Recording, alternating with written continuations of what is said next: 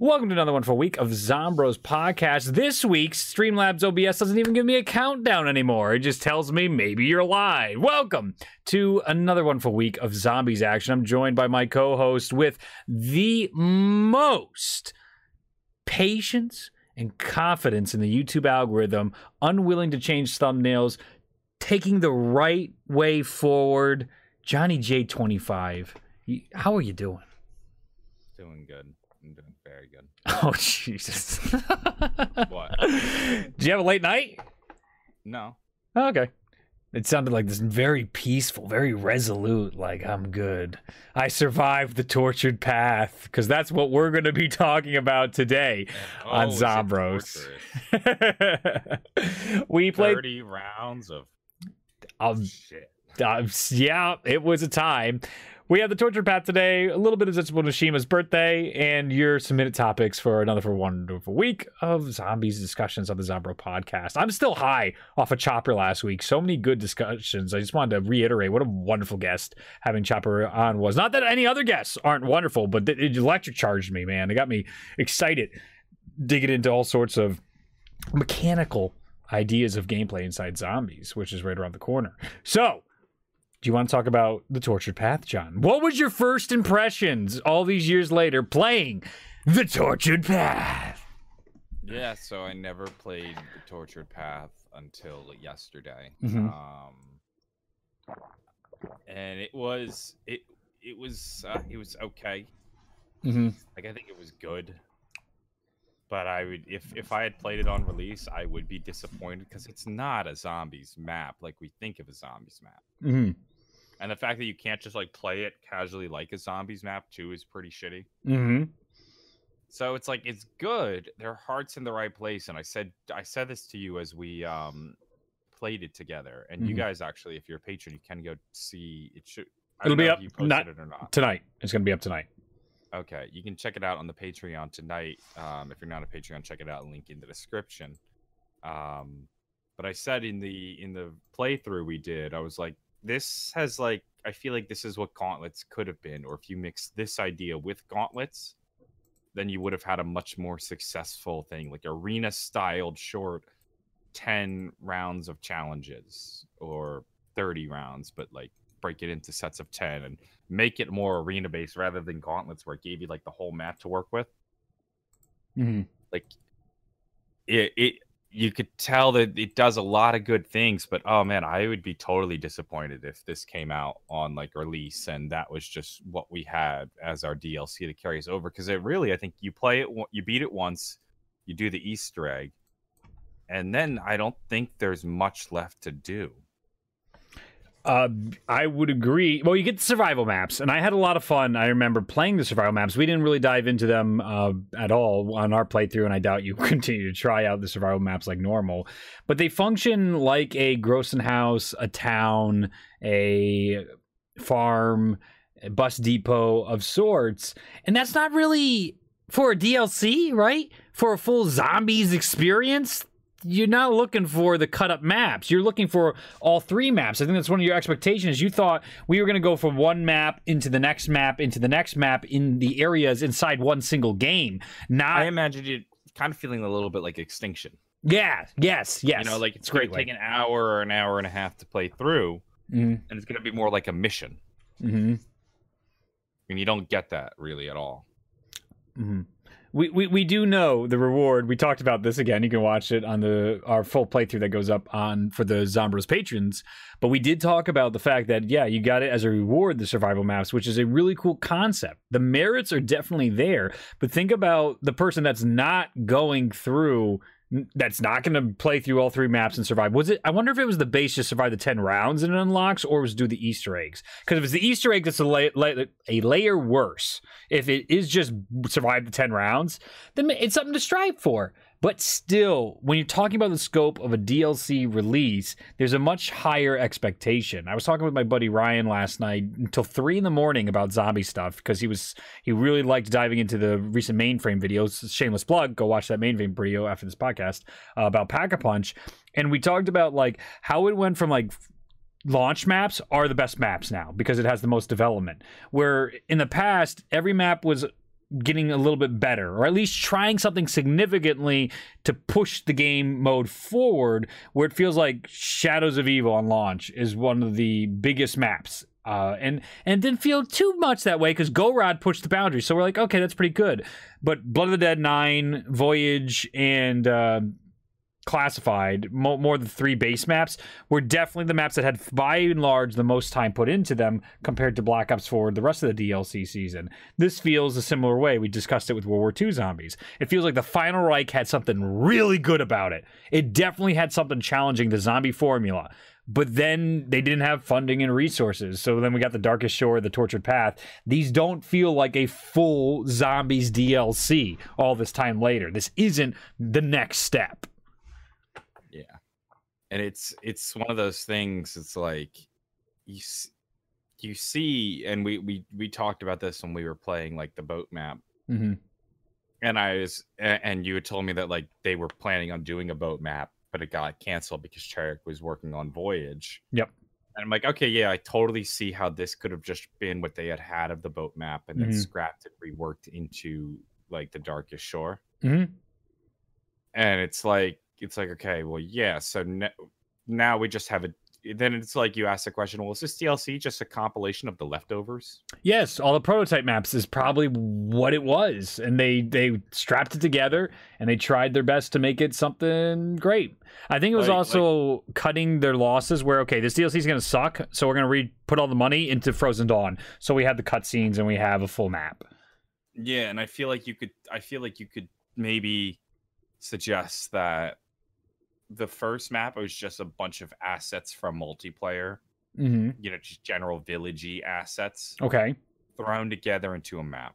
Because I think it's a very uninspired location. It's just a village. Yeah, and I'm sure they have all sorts of assets that work well for that. So they could have just said to like a couple map designers, okay, just make us a village. Use what you have. You're not making anything new, right? And then you're like, well, we have these old boats concepts. Let's just throw that in. And then it almost feels like the last one is very much inspired by the Frozen Dawn. Actually, you have similar assets in there too. Yep. So they were probably already working on it. They said, well, let's take what we have here and just make a little mini area, make a little arena. I agree. But I'm not opposed to arena style maps, and I'm not opposed to them like reworking assets or cut content. So this is where the next step in a retrospective is so interesting to me, where there's that needed distance between you and the game and the release. To me, it functions as a fun arcade mode, and especially when you can unlock the sword, even inside those little times, you have these boss rushes that happen. It's jump quick. It's 20 minutes. You're going to be done in 20 or 30 minutes with this game, whether you like it or not, unless you're going for the Easter egg. Easter eggs were agonizing from what I remember to getting through them with the fish, Simon Says, and lining up the windmill with the zombie attached to it. It's stuff to me that just like rolling my eyes at, that I don't find that much interesting. That gets back to the tediousness, and it's like, why are we doing this stuff? Where the hell's the logic and reasoning to all that? But I like, even here on gameplay that's being shown right now, when the blimp came in, I don't remember the blimp. It definitely was probably in here as one of the challenge rounds, but just like, oh shit, we're just fighting the blimp. Little ways that change how the gameplay functions.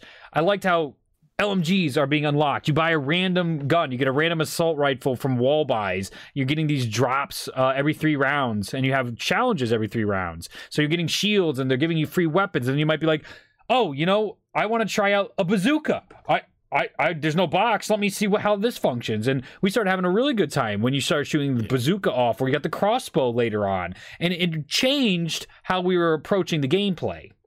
Well, like the continuous unlocks feels very tower defense, which is Zombies' roots. Yes. Like, so you have the whatchamacallits, the oh God, why can't I think of it? Yeah, so you have like the continuous unlocks, but you get them as time goes on. So it's like, I'm not going to get Pack-a-Punch till maybe round 7, which is probably right around the time that I need Pack-a-Punch, Mm-hmm. So it works out in that sense. And so I'm getting these things as time goes on, and I'm continuously upgrading myself. And like normal Zombies kind of just throws everything at you pretty early or at once, or you can get everything really early if you're efficient enough. Whereas like this, I'm kind of forced to use what I have at the moment, which isn't a bad thing. So I like that aspect of it. Or it was like we didn't get the bazooka till like later in the game, but I didn't really need it early in the game. And in fact, if I got it early in the game, I probably would have accidentally, or not accidentally, but just swapped it out. Mm-hmm. But then I had it like around round 6 or 7 or so, and then I decided to pack-a-punch it, and then it was really helpful for when the Moislers came, and I would just take that fully automatic rocket launcher and just mow them down. Like they were nothing. Yeah, it was a ton of fun. You'll see coming up in the gameplay as well. I know I definitely had my safety net where I kept the Sapper, and the Sapper is one of the best guns, the handguns. And here's John about to get the rocket launcher in game. But I thoroughly enjoyed seeing how when I pack-a-punch these weapons, organically, they prep you, and the zombies' health is scaled differently. They're compressing like a 30-round game into a 10-round game. And when you go to pack-a-punch, I was surprised. Like you told me, you pack-a-punch an LMG and you're shooting grenades. I forgot about all the extras of the but that grenade LMG sucked. Oh, there you go. But there might be mods that might make it better, and it also depends on actually mods are the modifications to your classes. I was also going to suggest classes that you select, because I'm amazed how like one of the classes that I had optimized for our boss fights, the lucky crit you'll see in this gameplay as well, with the Free Fire, I think Hardline's another one that has a mix of classes, just drops bosses. It's disgusting how much damage you can do, and I really love that synergy, very similar to one of the peak features in Extinction. Took me a while to remember the name of that game mode. Was the synergy you get between your friends when you play, and someone's running the medic class, somebody's running the centuries, and Chopper even brought this up last week. I like how there's definitely a dynamic for finding a synergy between mods and abilities inside the game. Now, is it better to get the modifications inside the game instead of doing them in menuing? I really am push my preference. We don't like perks and menus. Yes, but we do like modifications that basically act like perks and menus. You know, like it's there's a line. I don't know where that line is. Right. I think cosmetic rewards are great in menus, but I want in-game upgrades to be or I want upgrades like weapon upgrade systems to be in game. I think this is my preference. This is how I've developed over the years for what I think I like zombies to be. And I like having the attachments. I like pack-a-punching my guns. I like having them become powerful inside the game, not grinding to make them more powerful outside, which is in contrast to the preference and play style people who play Black Ops 4. That's where I believe I clash with those ideas, and many people do. If you like grinding to get your awesome weapons, BO4 is great at that. I liked how in Derice, you pop it in and it's good. You're done. You have the best weapon, and you don't feel like you're playing with something lesser. Yeah, I'd agree with that. How do you feel about being able to buy Pack-a-Punch ammo for 4,000 on the Pack-a-Punch machine in World War II zombies? Compared to paying $450, it's not that really big of a deal. Well, for it's any weapon, wall weapons. Yeah, that is a nice feature. I think I don't know why that's not a thing. Right, it's still a punishment. Yeah, I mean, like I can't buy ray gun ammo anymore. It's like, at what point does it matter anymore, right? Well, okay, so I don't think you should be able to buy like ray gun ammo, and I don't think you should be able to buy Wunderwaffe ammo. Okay. But I would like to be able to buy like a regular gun's pack-a-punch ammo. PPSH, MG42, you know what? Actually, I'm fine with it because so you run out of like pack-a-punch ammo. Well, then either just hit the box and repack-a-punch, or go and or just buy a wall weapon instead. Do you think that just artificially inflates the tediousness of the game? Like you're just sitting there, well, I'm going to get this gun anyway. I'm just going to spend a bunch of points, waste a bunch of time, and repack-a-punch it. No, I mean, like, if you run out of pack-a-punch ammo, for either get lucky for your weapon, either get lucky with a max ammo, or wait for a dog round or something, or just hit the box and then take whatever weapon it gives you and pack-a-punch it, you know? All right, it's more like trying to get the flow of the game going to try a new weapon once you run out. Yeah. It gets you to try new and different weapons. Okay, and I definitely don't think I should be able to go and buy Wunderwaffe ammo for $4,000 or $4,500. Is that exclusive to Wonder Weapons or all weapons? Is your idea here? I do believe that should be especially limited to wonder weapons, but I'm Yeah. okay with it being box weapons too, Mm-hmm. because you then just hit the box for a new box weapon. I'm more on board with the wonder weapons. I think that's a fair idea, just to be like, go put it away, go get it out of the box again. If you want to try and get this, these are the most powerful weapons of the game, or wait for a max ammo. I like the fact a lot that I could just buy PPSH ammo or MG42 ammo or Sapper ammo, depending on the game. Just get in there but and play. if you want to buy a weapon that you can continuously buy ammo for, then just pack a bunch of wall weapon. Yeah, but Like then you're now restricted to the limitation of wall weapons, and World War II is a victim actually of having too many weapons in the box. IW but if you want some of the more fun and unique weapons, then you hit the box, which is a bit random. But the punishment for getting that unique weapons is that, well, once you're done with it, you're kind of done with it. Go hit the box again. Okay. Like you shouldn't think about your wall weapons like your reliable staple that you can keep coming back to, because you got it by random chance anyway. Whereas the wall weapon, you know exactly what you're purchasing, you know where it's always going to be, and you know you can get that ammo. Like I know that I can go to the wall, pay $1,200, and I'm going to get a Thompson. Whereas I'm going to hit the mystery box for $950, which is a cheaper price, and I can get anything from a Wonderwaff to a pistol. Yeah. No, you're already rolling the dice, so why should that weapon that you got on chance be something that you can reliably count on? You got it at a discount, and you got it by chance. So why should it be something that you can reliably count on throughout the game? That's totally logical. I think I'm just tired of that being the rule. After 40 installments, it's like, why not play with that? And that's probably why I like World War II being able to do that. But that makes perfect sense, though. I do not deny any of your logic. I like it. Yeah, just buy a wall weapon. Which honestly, like in Black Ops 2, that was all I was doing anyway. I was buying the AK-94, the PDW, the SVU. Like they had some good wall weapons. They did, and that was interesting because the argument always comes up of like, do you put crap weapons in the box so then the good weapons feel even better? I know that's a normal argument that I hear from people being like, well, Black Ops 1 or Black Ops 2 weapon selection was excellent. I thought Black Ops 1's weapon selection sucked. I thought it was really, really boring in sense of what weapons were good and what weren't. I like the attachment features when you pack-a-punch them that did make them feel unique, but I'm talking about killing power. By round 25, nothing's working except wonder weapons and traps. That's just it for Black Ops 1. With Black Ops 3, it gets back into the discussion we had about Pack-a-Punch. It no longer matters about the gun anymore. We're now talking about the ability that comes with the gun. You don't care about your Vesper. You can get all the ammo you want, or even a Dingo. You care about the Blast Furnace feature that activates. Yeah, well, once every gun got Blast Furnace or any of the others, Deadwire, whichever, they suddenly all became the same weapon. Exactly. Which was shoot until you get the alternate ammo type. Yes. So the weapon inherently, they all get boiled down to the same cone of paint.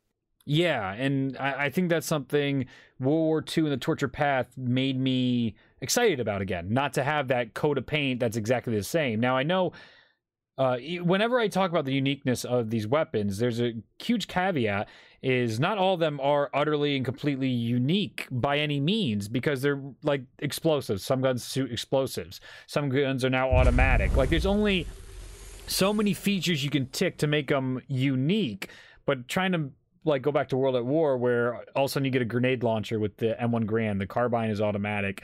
Just enough tiny tweaking with the guns, I think, is a great way to still maintain that identity with them. So you're like, oh yeah, that gun plays specific. When I pack-a-punched the M1911 for the first time, it felt different. And the Mustang and Sally plays completely different from the World at War M1911. So there's a way you can still play with this, so they have identities inside the game, just like we lost with perks and the whole sandbox of it all.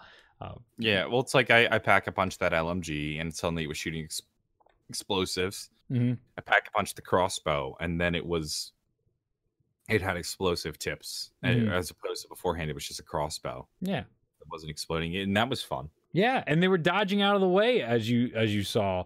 Or I don't know what they were doing. I couldn't tell. It might have been glitching, by the way, too, because I thought I saw gameplay of people actually hitting and impacting with the bow. But Well, I would shoot them. I would shoot them from point blank, and as soon as I would shoot, they would always do like a roll, yeah. and then the arrow would go through, and it would just land on it would land at a point through them, Okay. like just on the other side of the room, you know. And so I couldn't tell if them flopping over was a reaction to the arrow flying through their body, or if Mhm. it was a reaction to the arrow, like they're programmed to tuck and roll. You know, Yes. I'm not sure what was going on there. Yeah, it was strange, and I'm really curious to jump on it again. I'm actually going to be playing the Final Reich this Thursday for my speedrun streams. I don't know if I'm actually going to be speedrunning it, but I'm going to be playing through my weekly Thursday streams at the very least. And I'll definitely test that out. But I like the idea of at least it was something different, right? They added that extra layer to make it like, well, the zombies have a different animation when I shoot them with this. That's pretty cool. Obviously, you can't animate every zombie specifically for every gun in the game, but actually, they were flipping and rolling with the other arrows too. Okay. So it was the whistlings that were rolling. Okay. But the other zombies would just die. Mm-hmm. So it was like if you don't kill them, then they do this roll. Okay. So I feel like it's a reaction to them getting hit. I don't really know. Yeah, that probably makes sense. I mean, it should be the reaction to getting hit, right? Mm-hmm. Okay. It's like I'd be like point blank, and it doesn't hit them. Right. What else about looks like it doesn't hit them. What else about the torture path stuck out to you, both good and bad? Was there any little things you really liked about it, or anything that really turned you off? It definitely felt formulaic. Okay. You know, it was like the third round you're going to get away with special zombies, and the first two it gave you the bomb zombies, but then the fourth one it gave you the fire ones, which I was not ready for. Whoa, yeah, you have to be prepared for those sizzlers. Yeah, but it's a pain. You could tell there was a formula, and I would have liked it if each map. It's okay to follow the formula, but I think each one should have had different elements. You know. Where it's like put the bomb zombies in the first one, mm-hmm. and then the second one give them like the like whatever their dog's equivalent was. I forget what they were called. Sizzlers. No, No, they weren't on fire. Oh, dogs. There was dogs equivalent. They're not actually dogs. They're zombies. They have a bunch of flies on them and stuff. Yes, pests or something else. Yeah, like the pest zombies. Make the pest zombies a special round, mm-hmm. and then for the last one, use the sizzlers. Mm-hmm. Like, I don't think that variety was always there. Yeah, and the Sizzler so early on at round 5 is such a death sentence for the torture path. Like, that happens so often. You'll see in our Frozen Dawn, we get hit with the Sizzlers, and just barely by the skin of our teeth get through it.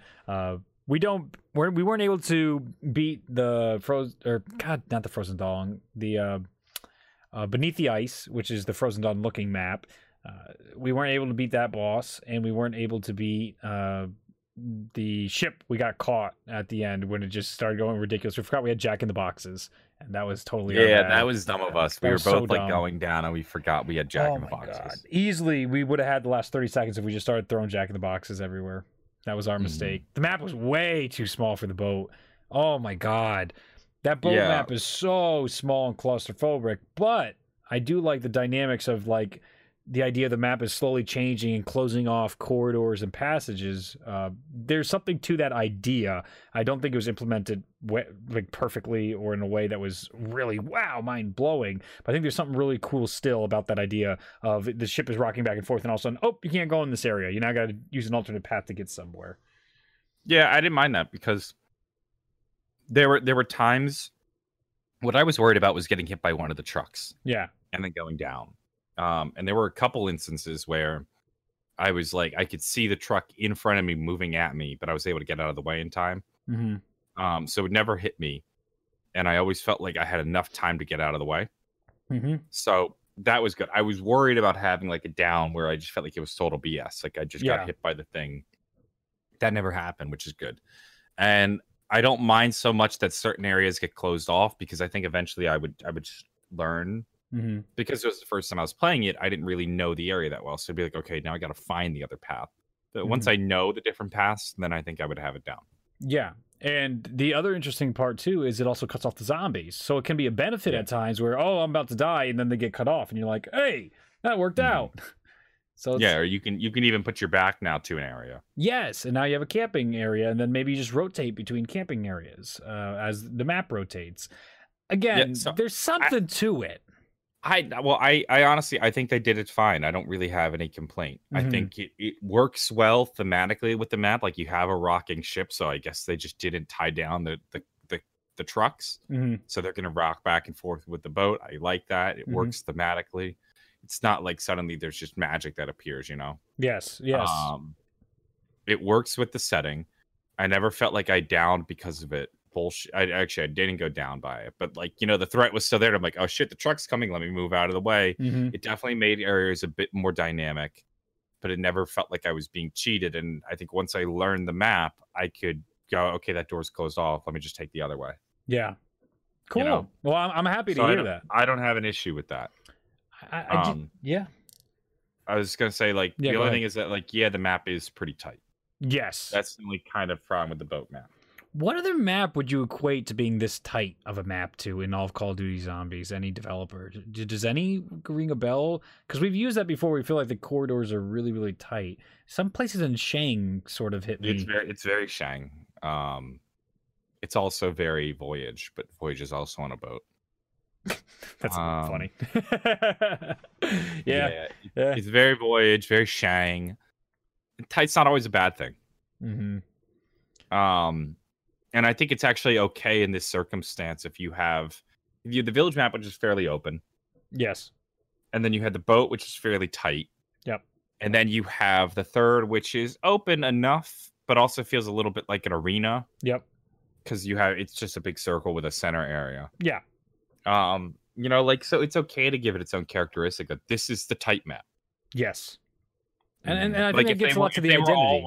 If they were all wide open, then I think that'd be a problem. Actually. Yes, because then I guess it's the boringness of just like of the maps. I was discussing about transportation and how important transportation is in his map because it also impacts the flow. You literally have to think about like the geysers in Shangri-La, for example. It's a tight map, but also it adds verticality because they're saying, how do we want players to get around quickly, right? Okay, so we can have geysers. Well, that'll allow them to get back up to this area or that area. A lot of time in Chaos, it's just stairs and portals that are just as good as like cutting a frame in a movie where it's just like, and now you're there. We had different ways to go around. I know teleporters are a staple in Zombies, but I think some of the most character and transportation that brings out the believability of maps, that these are lived-in maps, are maps like Gorod Krovi and Zet, where you have these pipe systems where you're going around, or you had the Dragons, which is a completely unique system to travel from place to place. These things really bring out whatever the identity of the map is. And when you just have, let's just go in a teleporter, it doesn't fit as well. Like I think the Chaos maps suffered from that. In the same way here, it doesn't quite, because you have this tight map, you have a wide open map, and then you have the happy middle ground. It gave each Tortured Path experience a unique experience. Yeah, and I think it would have been a mistake to include an open area in this map, because if you have the map set up such that it's all tight except for one little open room, then I think you're never going to leave that open room. Right. So I think you either go all in or you don't. So you either make the map pretty open, so that way you can walk around into a bunch of different open areas, or you go all tight and create that claustrophobic feel. But if you just do really tight areas and then one open area, you're going to stick to the open area. Yeah. And that's like game theory, where you're going to play the optimal way. Whatever's the easiest way, which way is going to make you win, you're going to play the dominant strategy. And not giving players that initially or in any of the other maps I think plays to what it's going for. There's clearly a direction for the Tortured Path, even though it seems extremely limited, and like it feels like this would have been a pitch to the developers internally in a meeting, like, this is what we want to do, but we want to make this bigger. But they only gave them enough for like, okay, the pitch is all you're getting. We can't afford to give you more. I feel like there is something here with the Tortured Path, but again, too small, too little budget, and too short time. The rounds are too short. Mm-hmm. Even though I know there's the survival and you get all the maps, and we don't have to endure the nonsense because I think they're unlocked by default now after release. There's all that controversy where Cameron's like, oh, we'll release them, and then it didn't come out for like weeks or months afterwards. Yeah, they were really slow on that. Yeah. Yeah, so what did you... So going map by map, what were your Yes. thoughts, at least on the village map? The village map, I appreciated the lighting of it. I liked how it was outside. Aesthetically, it was probably the second most appealing map. I know there's only 3, but I certainly liked fighting in that setting. It made me feel like I was in World War II. I feel like I was during the European theater of war, fighting the zombies in there. It's cool to see the moishlers sprinting out of the hedges. I think there's a lot of atmospheric fun for that. The Easter egg I know on that, which you didn't experience, is annoying. I don't like it at all, and I think that's what really hurts the first map for me. But there's different areas to train, and there's a decent flow to the map, so it's extremely average, I would say, for the first thing. It's not something to be like, this is unplayable, screw this, but it's also not like, it's not memorable. It's not changing. Yeah. Well, part of, I think, the lack of memorableness is the setting. Yeah. You know, it's just a village. Yes. There's not that much going on. It definitely feels World War II, which is maybe why it's a good introduction to the Tortured Path. Yeah. It's easing us into the fantasy sci-fi. It's a good place to start. And because you're outside and because it's set in World War II, mm-hmm. you can incorporate things like the blimp into how it's going to work. Yes. So, like you can't put the blimp on, I think, the other 2 maps. Yes. And the blimp isn't on the other 2 maps, but I think it only works in that map. So, the setting is boring and unmemorable, but I think that's a little bit okay. Mm-hmm. It's wide open. I'm not really sure exactly what they had in mind with some of, like, the houses. Like, I felt like the houses were just kind of death traps.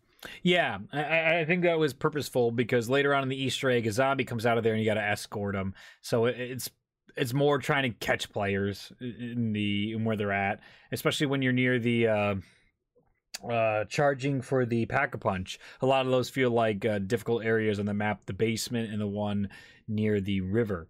Both those are death traps where the final one, they sort of ease up on you and they're like, hey, you can just train in that wide open crater that was hit by artillery. Again, it looks like a World War II map. It definitely looks like somewhere you would fight. It's just so small, so not memorable as a standard village.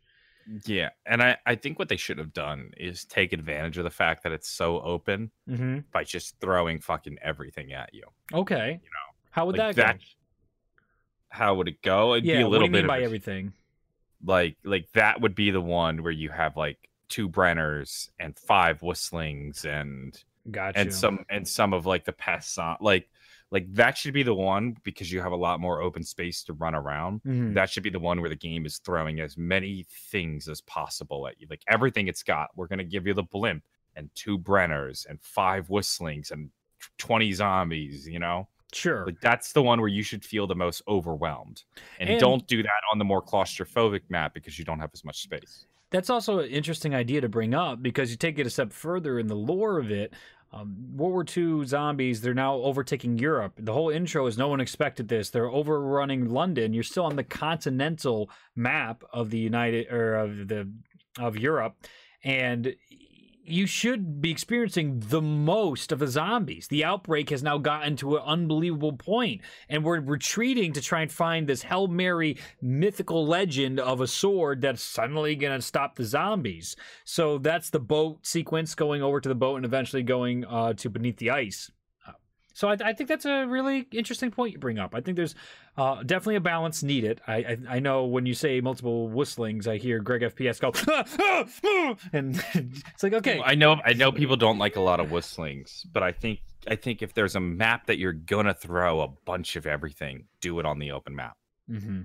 Yes, you know, I see what you're saying, and I think, I know the community is gonna groan when they go, 5 Whistlings, but like for one round in this game, I think you won't hate it that much. You hate 10 Whistlings when it's round 40 and this is the 5th round in a row where there's 30 Whistlings you've had to kill, you know. But if you're just doing it once, I don't think it's that big a deal. And newbies brought up in chat, and this is where I think the difference in people who enjoy grinding comes in, where I disagree. Ancient Evil and Dead of the Night flow really well. You always have something to do and progress, even in casual play.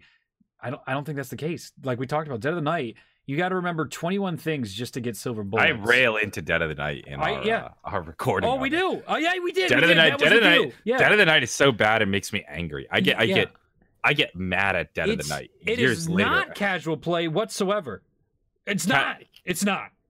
Dead of the Night is literally, I think, one of the worst zombies maps ever because of everything you need to do and progress, and you have to do them to play the map. Yes. You are going to have the worst time ever if you do not build the silver bullets, if you do not build the shield, if you do not make Alistair's Folly and all that shit. Mm-hmm. If you don't, you can't enjoy the map.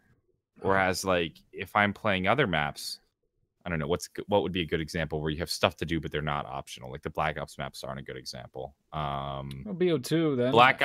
BO2, buried. I can build all the various buildables, but I never need to. Yeah. I don't feel ever disadvantaged because I don't have the trample steam. Mob of the Dead, you don't need the shield. I feel Mob of the Dead. If I don't build the shield, if I don't do all the little things that I get in like Afterlife, other than of course building Pack-a-Punch, and even then it's not necessary. Like you should have to do a little bit of something for Pack-a-Punch. Mm-hmm. Dead of the Night, I cannot do Dead of the Night unless I do all the other shit. Then I had to keep pausing and look up guides because I forget where all the little parts are. Like I've done a count. I think there's like 50 something possible locations between all the parts you need to get yourself set up in Dead of the Night. Okay, so let me go into it more. And this, again, there's not an attack on your favorite map. So understand, if you love this map... Yes, it is. If your favorite map is Dead of the Night, this is an absolute attack. This is John attacking you. But, like, understand, this is why there's a disconnect between what you think, your preferences and what our preferences.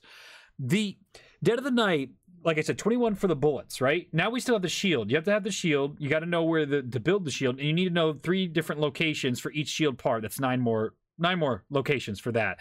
When you're talking about Pack-a-Punch, you need to know all the tuning fork locations. You got to know all the clock locations to open all those up, and that's another 9 to 10. Alistair's Folly has 4 different spawns for each of the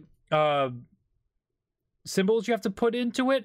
It's like 20. It just keeps going. Like 50 plus 20, and then every step you need to remember 20 things for Alistair's Folly to get the Mark 1 version of it. And you want the upgrades. If I want a better version of the ray gun back in the day, nostalgia blinders on, I completely acknowledge it. But I just Pack-a-Punch a ray gun once, and now I have the better version of the ray gun. Now, people who get bored as rounds go on, I have this quest. I can go on these quests. It's round 30, it's round 40. I've upgraded Alistair's Folly. I unlocked everything as time goes on. That's where I think those players thrive, where there's like, I have so much stuff to do, where I see it as busy, tedious work that I can't memorize 80 locations to remember all the functionalities of the map. Before I even do the Easter egg. I know this for a fact because I've read it, and I've read a lot of like reactions to zombies now versus zombies then. Mm-hmm. And a lot of people who are just casual fans of the game mm-hmm. really do miss the fact that there's too much going on. Mm-hmm. Like a lot of like there is a real sentiment that zombies right now is too complicated. Mm-hmm. And that Treyarch kind of killed themselves by trying to innovate too much, by always doing something new. Okay. Like there is a real value to a map like Kino that you just jump in and play. Certainly. I don't need a guide to play Kino. Certainly. I mean, that's when I was talking to my buddy Ryan again last night. He talked about he didn't complete a single Easter egg. He wanted to complete all the Easter eggs in Black Ops 4 on launch, not a single one. He said, when I looked up a guide to how to do it, and I had to sit through 50 minutes of a guide before Glitch came around, it was ridiculous. It was like, I don't want to take a class to complete a zombie Easter egg. What's going on with this? Even Glitches, some of his guides, they're 15, 20 minutes, and he gives you nothing else besides exactly what you need to know. So you don't get the little optimizations necessarily every time as well that Milo will go into and tell you exactly the best strategy he found to do it, which is why it expands so much. It's like it takes longer to do the guide than to actually perform the Easter egg in certain speedrunning circumstances. So it's like, it's interesting. So, and big fan Joe Weeks, he loves BO4, and I appreciate him bringing up his opinions, and so I can try and see the other perspectives. But he argues, isn't Zet the same thing as Dead of the Night? Is Zet the same level of having to remember stuff as Dead of the Night? Is it the same tedious busy work? Not really. I don't think so. I don't either, because it's optional. You don't have to get the golden bucket. That's literally the busy work thing you can do later on. You don't have to plant seeds. You can just play normally, and Zet plays normally. You do not need to plant seeds. And you can also just casually plant seeds. Like, you are going to pick up seeds. Yeah. And then you are going to walk over places where you can plant those seeds. Mm-hmm.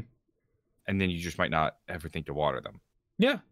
Like, you're gonna figure that out. You don't have to get the Skull of Nonstop. Yep. You can play you can play to around 100 and never never unlock the Skull of Nonstop. Certainly. Now, the only thing you have to do, and this is a little multi-staged, is power. Yep. Power and pack. But it's not I think those are the two that I don't think are that big a deal. Okay. Because the power's not that hard. Yeah, but is it I remember people hated power on launch for Zet. They thought it was way too much. It was it's annoying. Yeah, I think it's too much. Okay. I think it's too much, but once I do them, I'm good. Okay. That's pretty much it. I think pack might be too hard for the casual, because you got to go down and swim in the cave to get that last part. Like this is not a defense of Zet, because I do think that Zet's Pack-a-Punch and its power are a little too involved. Mm-hmm. But Dead of the Night, I mean, it's a whole host of chores you got to do. It's a different level of intensity. The problem with the Dead of the Night is that I can survive. So let's just say this: if I play Zet and I turn on power, let's say at minimum I turn on power, which is a little tedious. Yep. But you could do it, and you could figure it out, and you can watch a 2-minute guide. Yes. Then I can buy Juggernog, and I can survive, and I can get weapons from the box. Mm-hmm. Whereas, like Dead of the Night, if I don't get those silver bullets, and if I don't get those silver bullets, there's no way I'm killing the werewolf. Mm-hmm. If I don't get the shield, there's no way the vampires aren't killing me. I can't survive. Yes, I can survive in Zet without building the Pack-a-Punch, but I can't survive in Zet without the silver bullets. I'm gonna be in Dead of the Night. You can't survive in Dead of the Night with silver bullets. I'm literally going to be putting entire guns into the werewolf before I kill that thing. It has so much health. Yes. Joe brings up, in terms of upgrades, parts gathering, parts location, spread out, the skull, the shield, the gas mask, the KT4, the upgrade for the KT4, the power, Pack-a-Punch. And I think all that you say, right? But the fine line that isn't walked correctly in my terms of play, in my opinion, so fucking calm down, it's the internet, man. You can't survive without a shield and BO4, and the bullets are you have to have the bullets in the game if you want to have a good time. You have to. And Zet, otherwise, not the same case. You don't have to have the KT. You really don't. You don't have to have that, especially if you have gobblegums on, which you get by casually playing as well. That can change the whole game. You can literally just have a crate power or a wall power, and you don't even have to worry about Pack-a-Punch, which you could probably make the same arguments in Dead of the Night. But it's not as an easy system, and you have to play way longer, and you have to grind more because it's not a one-to-one system. You get we talked about Plasma, how that ends up developing. So I think it is very interesting, that comparison, where that line of forcing the players to do these quests, to remember all these locations, just to jump into the game, is Dead of the Night is way worse offender, where I think Zet very much works on these will make you better. You will live longer if you do these, but it's not required to play the game. You can definitely get away with it. And it's also not reliant on random part locations. Shield is. Well, Shield has 3 locations, though. It's the same problem. I'm not talking. But the Shield in Zed is not necessary like the shield in. The only reason the shield is necessary in Dead is because of the vampires. Okay. What about 'Cause those guys Thrashers, are- though? Thrashers are a monster in Zet. I think that would be a devil's advocate. They're not super hard though. You just shoot the blisters. Okay. You know, the big orange things. And you can run away from them. Whereas like the vampires, they were just small and they were faster than you. They were just a pain in the ass. Mm-hmm. So like I don't think you actually need the shield in Zet. Okay. So it's like you get some buckets, you fill up the power, but you're doing it pretty much the same way you do it every game. Mm. Then when you build the Pack-a-Punch, you got to get the various different parts, but you'll remember that each part is really designated to their specific room. Yeah. So I go into the room with all the bodies hanging, and it's in a random body, but I know I just got to keep knifing them until it appears. And I know that the whatever it is when you go swimming, it's always going to be in that cave. Okay. You know, so I don't need to exactly remember the 3 locations because I can just swim through the cave and eventually find it. Okay. Well, what about the areas then people would argue in Dead of the Night? Like, you just gotta know what's in the library. I'm playing devil's advocate, John. I'm agreeing. I agree with what you're saying, but I because I want to give a fair voice because I don't think it's just great, just a dog pile on difference. I appreciate Joe being willing. He said he's not mad in chat, which is nice on the internet. But just to flesh out a discussion that tries to seriously analyze these things. Because it's like it's painfully obvious where parts are in Zet. Okay. They literally, yeah, like, and they are glowing. That's fair. Yeah, like they're glowing. Whereas like in Dead of the Night, they'll put they'll always be in one room, but it'll be in a relatively large room. Or there might be 7 locations. You know, like those vases. Those vases have like 7 or 8 locations across the entire map. I don't even remember the vases. You got it. Remember, you got to break the vases, and then they give you visions of where. Oh shit! Yeah. There's 3 per room, so there's 9 total. 3 per oh room. My god! How does it have so many things? Holy shit! That's what I'm talking about. Oh my god! And it's gonna show me some painting, and then I gotta remember where that painting is. You know, it keeps building. Whereas I know that if I swim in that cave, there's only really one path, so I'm going to find it. Actually, isn't it always at the bottom of the cave? No, there's 3 different places you can spawn in the cave. Okay, but swimming. But the cave is straightforward enough that I know if I just swim in that cave, I'm going to stumble upon it. 100%. And it's straightforward enough that I know if I knife everybody in that one room, I'm going to find the part in there. The vases do glow, but it's not as obvious, I would argue. You have the little blue bubbles that come out. They do. But I walked by them many times. The vases glow, but just because they're glowing doesn't mean that it's like apparent. Because what makes it annoying is that there's 7 of them. And I have to go, and I'm not going to know whether or not it's the proper vase and whether or not it's glowing until I actually go to that room. So if I'm just going in order, I could either check one room, or I could get 6 wrong in a row, and then it's finally in the 7th room. And who cares if it's glowing or not, because I don't know until I get there and through process of elimination. Do they spawn in a specific order? It's not like all 3 at one time. So there's like 1 in one room, 3 locations. It might be, yeah. It might be they're just all 3 glowing at once. It probably is. Okay. Because we only said 5 minutes ago that the glowing in Zet is a difference, but is it because it blends in so much? I know, like the shield. I walk by it in the library all the time in Dead of the Night. I know I have that problem trying to track down the goddamn shield parts. Or like the thin rectangular one that's always like leaning against the wall. Yeah. I walk by that so often. It blends in so well with the maps. They're really easy to miss. Okay, apparently there's 9 locations. Okay. You know, so, and I think they're just all glowing. You can do them in whatever order. Okay. But think about this. So the vase, you have to find all 3 vases from 9 possible locations. Okay. They're then all soul boxes. True. So now I got to fill the soul boxes. Sure. And then that soul box is going to guide me to a challenge. Yeah. And then I got to go find where that challenge is. Yep. Then do the challenge to get the tuning fork. To get the fucking tuning forks. Yeah. And then is it Pack-a-Punch? I don't even remember what I'm building at this point. Yeah. I wasn't sure if I was getting the Alistair's Folly or the Pack-a-Punch. Pack-a-Punch. This is just for Pack-a-Punch. Yeah. Whereas, like, with Zet, I just got to knife all the body bags. And I just got to swim to the end of the cave. And I forget what the third one is. I think the third one is literally just survive in a room, but I'm not sure. Yeah, it's power. It's power. You get one part of Pack-a-Punch through power. That's what's in the fan. Yeah. They literally help you. They give you the first one. So it's like it's 1, 2, 1, 2, 3, 3 steps. Knife the body bags. Yep. Survive in a room. Yep. Swim in a cave. Dead of the night. Find a vase. Yep. In one of 9 possible locations. Yep. Soul box. Complete the soul box. Yep. Then go do the challenge. Got to find where the challenge is first. Got to remember the different locations. Gotta find the challenge.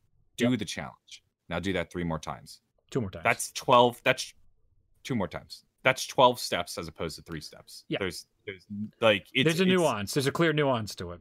It's egregious. Like how much more? It's egregious. How much more involved Dead of the Night is over Zet.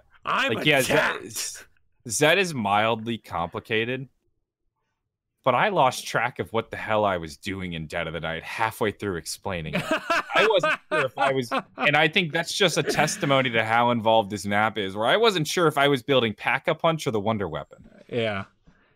No, this isn't derailing the stream. We literally brought up parallels to Dead of the Night when we were playing, because there is a lot to talk about in the parallels to these maps, and it's interesting discussion and basic functionalities of Call of Duty Zombies. Dead of the Night is bad. I want the man who designed that map fired. Oh, Jesus. He is, John. You got your wish. He's gone. Papa Blundell's gone. He's not coming back now. I don't think Blundell did Dead. You don't think so? Well, you know how they like Jason's the lead. Yes, but then you have different people kind of take roles like sub leads. Mm-hmm. Yes. You know what I'm talking about 100%. Yes. You remember this conversation. So not Jason, but the man he gave the go ahead to lead on the subgroup for Dead. Mm-hmm. That man needs to be fired. Newbie Gaming brought up again, from my casual friend's perspective, they've been able to do Dead of the Night easily compared to SOE.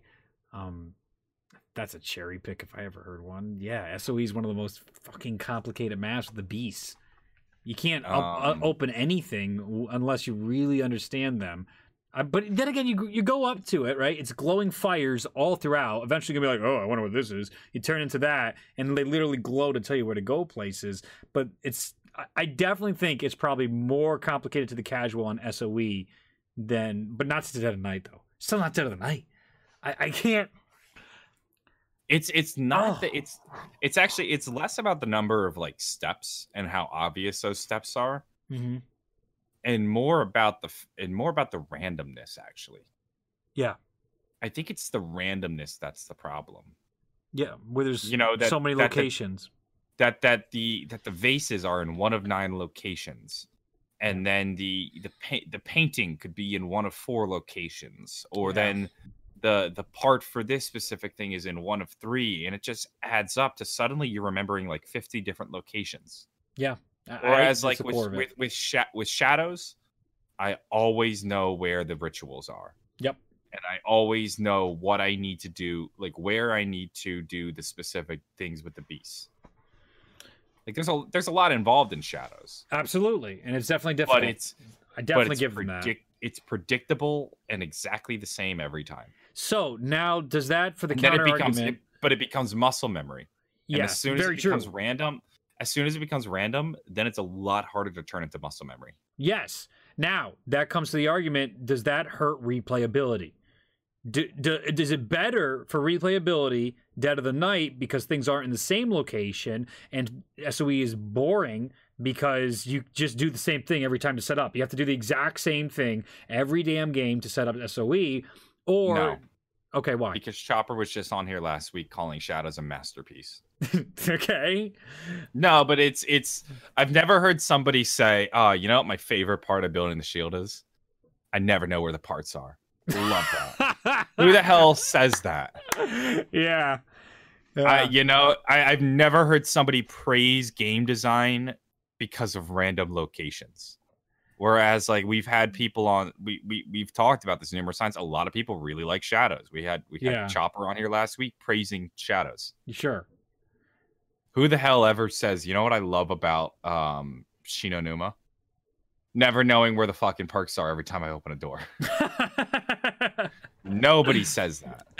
Oh, all right. Smart guy who I know has different preferences, and he's also part of the 1% of 1% best players in zombies. He's up there. He says, isn't Dead of the Night muscle memory, though? No, he says Dead of the Night is muscle memory. Oh. Is. So he's saying it is. So going to 9 different locations for pots every time. No, I would argue that everything is always muscle memory. Okay. Even the RNG. But it takes a lot longer for RNG-based elements to be committed to muscle memory. Okay. Because you're eventually going to get in the cycle of check spot 1, check spot 2, check spot 3 for just one step. Mm. Whereas, like, when it's not random, I always need to just check one spot. So the amount of locations I need to commit to muscle memory are smaller. Smart guy just fell into Johnny J's trap card because he says everyone praises Origins, which is an RNG fest. Oh, I know the one guy that most certainly does not praise Origins. He's the guy in this go, yeah, you're like the most fucking overrated map of all time. Yeah. So I don't know there. I don't even know if I consider Origins that RNG. What about our Origins as RNG? Okay, so the robots for the. Are we talking Easter egg or are we talking gameplay? No, now, I'm not right? talking. I'm specifically not talking Easter egg. So yeah, let's specifically focus on gameplay at the moment because that's what we're complaining about, or at least criticizing of Dead of the Night. It's Origin. Here's kind of the thing about Origins. You know, I want to build the wind staff, so I got to get under the robot's feet. Yeah. Well, I could see the fucking robots coming from a mile away, so I know.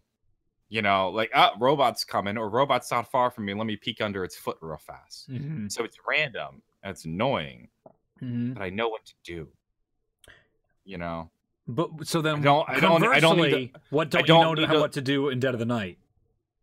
Dead of the Night, I don't know where all the parts are, and I got to look them up every time. I always know where the robot feet are going to step. Gotcha. Okay, that's a fair point, because in the game is telling you. You don't have to go outside game to figure out the parts if you don't know where they are. Even though you can make the argument, search for them. But what if you can't find them? What if you just can't find them in game? That absolutely happens. I'm building the ice staff. Now I know it's going to be a random pile. Yes. But I also know that it's only going to happen when it's snowing. Okay. So just search around when it's snowing. I don't need to look up a guide for every pile location, because they're very plentiful and pretty easy to find. You're going to accidentally walk over some. You know, it's not hard. The lightning staff, they're always in the same locations. You always see them glowing. Okay. What's the fourth one? The fire staff. That one's pretty bullshit. I forget the fire staff. You got to shoot. You got to shoot. You need a guide for that one. Well, yeah, because you could figure out what's the cipher to figure out the dots and shoot the correct ones. You see. Oh, I haven't even gotten to the upgrades yet. Oh, you're right. I'm sorry. You shoot the plane, kill the Panzer. Kill the Panzer. You're going to kill the Panzer anyway. Shoot the plane. You're going to get that. Shoot the plane. See, that's like, that requires a little bit of thinking. Yeah, you're going to be like, what the fuck? Well, you got to think. Oh, there's a glowing plane, and then think I'm going to shoot it, which might not be apparent. So. But like, I'm not talking Easter eggs, because once you get to Easter eggs, all bets are off. Yeah. You know? Yeah. You guys are great, Johnny. I'm reading the one comment. Yeah. Johnny doesn't know Dead of the Night. You're right. I don't know Dead of the Night. Yeah. Because I never attempted to learn it. Yeah. And I've done Dead of the Night a number of times because I've tried it. Yeah. And I just got frustrated and never. I'm not sure that's a good argument. Yeah, you're only proving the point. Do you know why I don't know Dead of the Night? Because I decided I don't want to. Yeah. And it's I played Origins a million times. So when you guys see a picture of a portrait, I played Shadows a million times. You don't know to go find the portrait. That's not the argument right there. See, that's not the argument. The argument is I see the portrait, go find the portrait. But where is the portrait? Yeah, and we go searching throughout the whole place, and then it's like, okay, yeah, go find the portrait. You'll find it eventually. Maybe. Yeah, but maybe, but not only that, but there's like 5 portraits on the map, and maybe only 2 of them are actually related to any steps. Mm-hmm. And then those portraits, it's like why? I've already had to find vases, and I've already had to find other shit And fill a soul box at this point. Now it's this Yeah. extra step to go find it. It's like I'm being strung along. It's like, okay, you want me to find 3 vases, and now you want me to fill 3 soul boxes, and now you want me to go find a portrait, and then I'm gonna go find I gotta go find a grandfather clock. Is it? But I see the Dead of the Night fans though would say, but it keeps you going. You press 3 buttons in Doris, and you just have Pack-a-Punch open. This actually gives you a quest. That's great. Unlock. I want that. All right. I want to just hit 3 buttons and have Pack-a-Punch. I'm telling you, like, people, like, your casual fan does not like these elements. Your casual fan wants 3 buttons and then Pack-a-Punch. I think this is around gameplay, right? I think there's a much different argument for Easter eggs, and that has its own nuance to it. But this is fascinating. I really like how we're getting into the nuance of it all, because, like, even in Origins, right? I remember having a really hard time finding the portraits.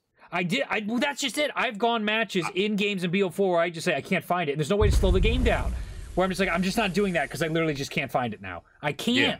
I can't figure it out, and I don't know why. I've seen the same damn portrait 4 times in a row, and how many times do you look at the guy and you go, oh, of course it's right there. Yeah. It's obvious. How did I walk by that a million times? When I've been playing BO4, I do that all the time. I hate in zombies when I gotta have a laptop with me with Milo's tutorials open. Ugh. I agree. And that's, again, not a great. Just play with me, you know.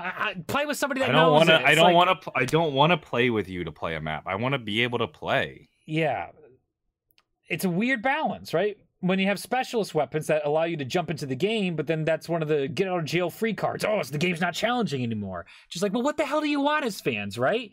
Well, you want to just jump in and play, but then you want endless rounds. You want to be entertained for the entirety. You got to have something to do for higher rounds. You complained for years about this, and so then we gave you this with Black Ops 4. I'm playing Treyarch's point of view. We give you all this stuff to do, and now you don't want all this stuff to do. What the hell do you want? Do you want nothing to do, or do you want everything to do? I think there's a myth that people want more. Okay. I think that's a myth. Okay. Because I feel like people were pretty satisfied back in Black Ops. Okay. When by round 20 you had everything done, and you were just playing. I think people were pretty satisfied. Okay.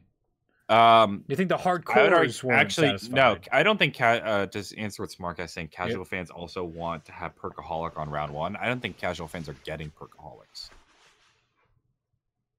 Or if they do, they're getting 1 of them, 2 of them. Your casual fan is going to get 1 Perkaholic, maybe 2 of them, and actually might not even use them. Yeah. Because of the psychology of, well, I have 1 left, I don't want to waste it, you know? Mm-hmm. And furthermore, they probably wouldn't even know about dashboarding either to keep a Perkaholic. But I think he might be arguing the idea that maybe they just want it easy. A casual fan wants the game to be easy. And there are fans that want it to be challenging. And there is definitely something to that. I don't think they want it easy, but they don't want it complex. And there's a difference between easy and complex. Because Dead of the Night is easy, but it's complex. Interesting. Whereas like Kino, if you're bad at zombies, you're probably also a casual player. So it won't be easy anyway. You know? BT brings up, there needs to be a balance between difficulty and sizes in games. It's why more people forgive Origins and Shadows rather than Dead of the Night. Interesting idea. I think one of the things that I argue about with Origins, to get back to one of Smart's counterpoints earlier, is you have the robot coming, right? But fucking Jesus, it's on the opposite side of the map. RNG be damned. I'm going to sit here for 3 more freaking minutes to see this asshole robot walk by again so I can get my wind staff. There's not a good take the tank. Oh, great. I'll be there in 20 minutes. I think that's a map that really suffers at times. If you're at church and you got to get to bunker side, screw you. You're not getting it. You're not getting it. Now, does that add to the map? Is that back to punishing maps? Remember how Jason and Treyarch said that back in Jimmy Z era, the maps were actively like fighting against you. Shang was trying to hurt you. The maps were trying to get you. Is that theory of design, or is it just Origins having poor transportation? Because Transit had some of the worst transportation in all of Call of Duty Zombies. You mean to tell me random teleporters was not fun? Oh, yeah. Or running through the fog with constant screeching in your ears and raking across your HUD isn't a good idea. Or waiting on dumbass elevators or one-time use keys isn't a good way to get around a map. Yeah, I'm very strong about how bad the transportation was. Those one-time use keys are the same reason why I don't think casual players use Perkaholic. Did you ever use the key? Very rarely. I did use them, but to your point, very rarely. Very rarely. Because you only had one of them. Yeah, and then you'd have to go all the way back around. Or no, you had to jump. You had to build a flipper and jump back. Yeah. It wasn't worth it. Whereas, as like a casual player, might just accidentally get 1 or 2 Perkaholics just by them playing and then flipping the machine. Yep. And I don't like the idea of us constantly saying casual players. I feel like we should qualify it because it almost feels like a straw man to me the more we say it. Like the casual player. Well, what the fuck do we know about being casual players? You more than me, though, to be fair. I am not a casual player. No, what I know about casual players is from what I've just seen and read. Mm-hmm. You do have your friends at college, which helps a lot. Not yet. Like, I've played with a lot of casual people. And also, like, I've read, like, go on Reddit. Go to forums that aren't COD Zombies, because the people in r/COD Zombies are big Zombies fans anyway. Yeah. Go find context in which people are talking about zombies outside the Zombies community. Yep. And you will see a lot of sentiments, and I've seen this a lot on Reddit, of people talking about how great it was in Black Ops 1 and Black Ops 2, how they don't like Black Ops 3 and they don't like Black Ops 4 because there's too much.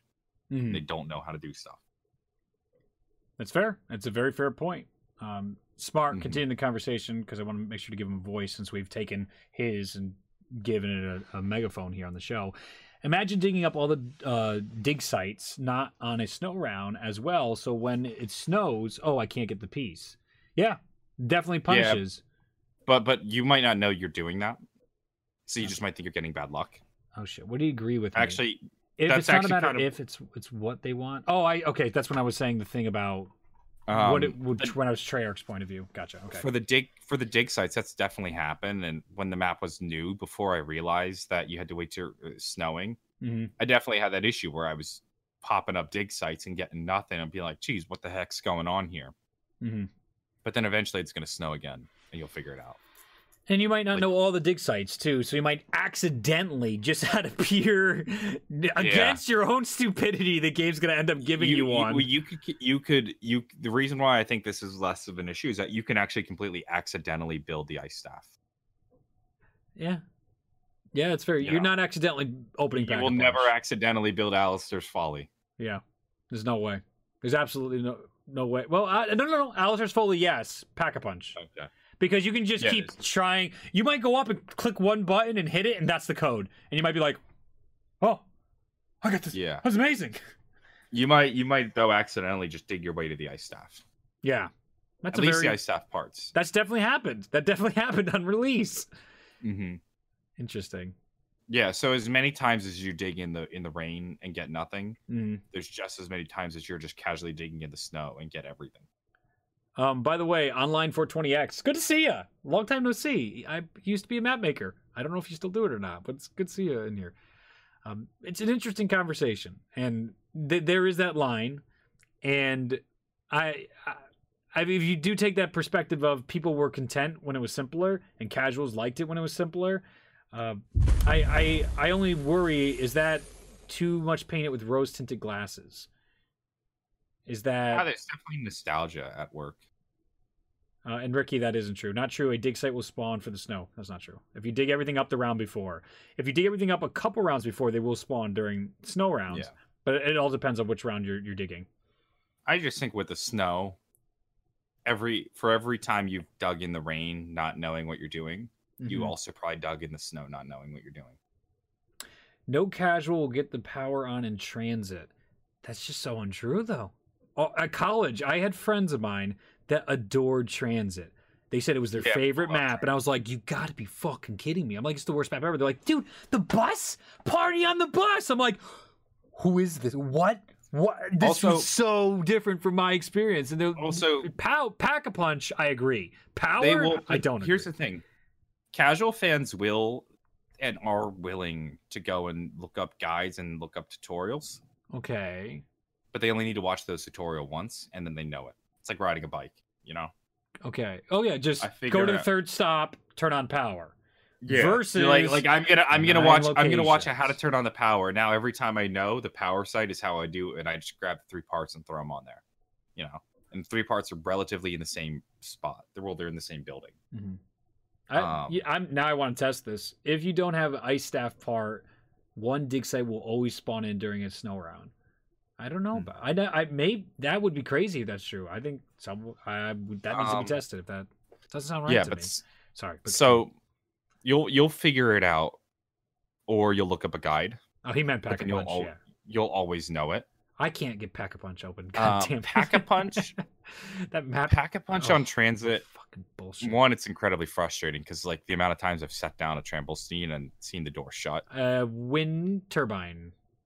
You said Yeah, I've sat down a turbine and seeing the door shut is like frustrating. Mhm. But that's also another one of those. You'll watch a tutorial once and you'll never forget it. Yeah. You'll know to place it there and then go to the town and blow up the bank door and you're in. You like, whereas like I think I might need, until I've done it like 5 or 6 times, I might need a guide for Dead of the Night up every time. Yeah. I know. Smart Guy won't, because Smart Guy's done it a bunch, and Smart Guy's also like a zombies extraordinaire. He is. He absolutely is. I mean, the way he has how many world records on Easter egg speedruns? He gets muscle memory. He has a type of play style that goes to high rounds. He doesn't have to buy plasma because the dude earned bazillions of it. It's a matter of how easy that muscle memory, how much you actually have to work to put that muscle memory in place. Mm-hmm.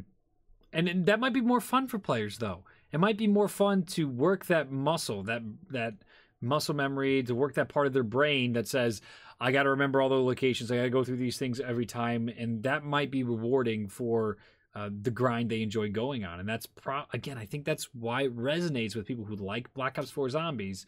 I think that's very much the play style they enjoy, is that type of loop versus the loop we had. And I think that's another part of the layer of the issue, is that we come from a different play style. So it's going to clash. We knew a different way. We experienced something different, and we're like, they ain't the same.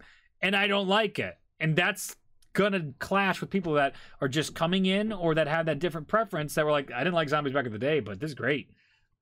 Yeah. It's a rough conversation. All right. Torture Path, the boat. We didn't talk about what we thought about the boat. We've said a lot about the boat. What's your final thoughts on the boat? And then we get to Beneath the Ice. I like the boat. It's a tight map. I think it got a little too hectic at the end. Yep. Because we died. Because we got smacked. Maybe if we did it a second time and remembered that we had Jack in the Boxes, that actually wouldn't be a bad idea. If the game said to itself, well, we know we're putting you in a tight area, so we're going to be a lot more liberal with Jack in the Boxes. That's a good answer to that. But I don't know if that was the case. That's where we got Jack. That's the only map that we got Jack in the Boxes. That might actually exactly be what was going on. I did get Jack in the Boxes on Beneath the Ice. Oh, I didn't. Because remember, I go, oh God, we had Jack in the Boxes because it gave me one. That's why I remembered. Yeah. Okay. Well, that would have been a good map to be pretty liberal with the Jack in the Boxes. I agree, though.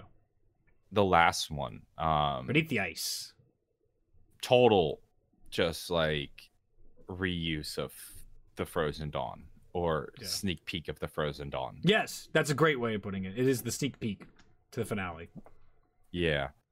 Which isn't actually a bad idea. It's a little teaser we get there. It's that one to me felt the most arena like, because it was just a circle with an arena in the middle. I'm reading Smart Guys. I'm not sure how much, because he did visit them. This is helpful. I'm not sure how much of the Torture Path you all talked about before I missed, but when I visited them during that, I remember them telling me that during DLC maps, they design around those who still play more. So they play with ideas for more hardcore players. Oh, I do remember this. That was constantly talked about on streams, because the player base goes down over time for zombie DLC maps. So they were specifically tailoring it towards certain specific play styles. That's thank you for sharing that perspective, Smart Guy. That's very helpful. Yeah. It's good to know when trying to contextualize this retrospective of the Tortured Path along with everything else we've talked about today. But yeah, they all do have a different play style. That's for sure. I agree. I like this when you getting the sword is really dope on the Frozen Dawn map.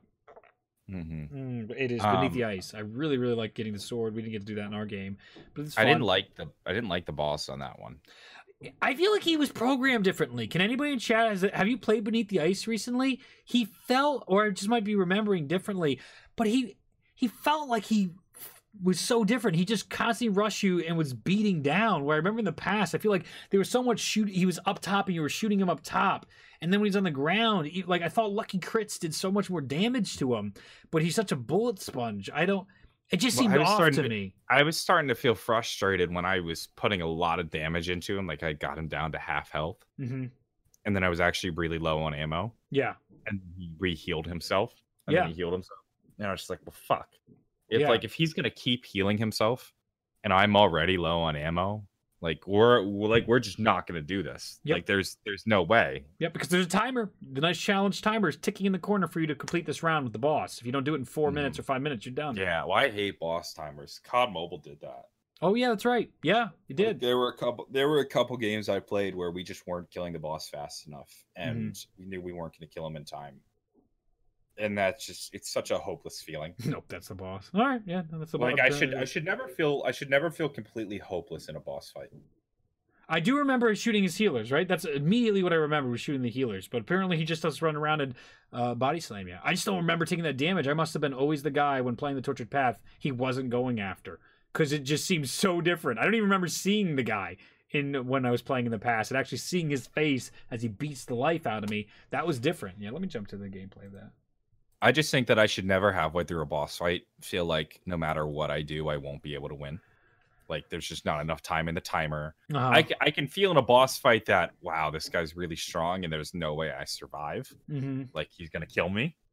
Because then maybe eventually I'll get better or I'll learn the tricks to survive. But if I'm out there with like 5 minutes left on the timer, but he's got a good like 10 minutes left of health I need to clear out, then I'm just like, what am I doing? Yeah, I'm just spinning the wheels. Yeah, so that's a little annoying.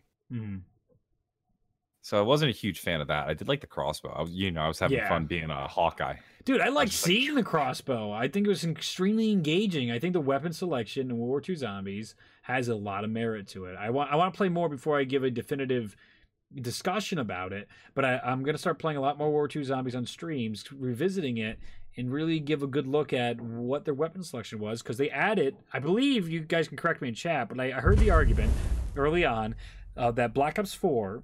about 6 months in, released less weapons during that season than at the exact same time World War II did during their after season. So like from October 14th, I don't remember the day it came out, October 14th when Black Ops 4 came out, and at that day World War II was already out for a year and a half, World War II was still releasing weapons into the World War II cycle. And I think that is something really amazing to see that still went into the zombie mode. And I felt the growth. I felt nostalgia for World War II Zombies of stuff I wanted to play. I was like, I actually want to get into playing World War II Zombies when I was playing with John. I thought that's insane. It's game changing. Game changing. All right, topic time. Topic time. Silver the Hedgehog says, have you guys tried out Red Dead 2 or seen videos of it? What'd you think? I sat down with my dad, and my dad, we literally bought the game for my dad. He's like, I want the cowboy game. And we're like, you don't play video games today. He's like, give me the cowboy game. I want to be a cowboy. Yep.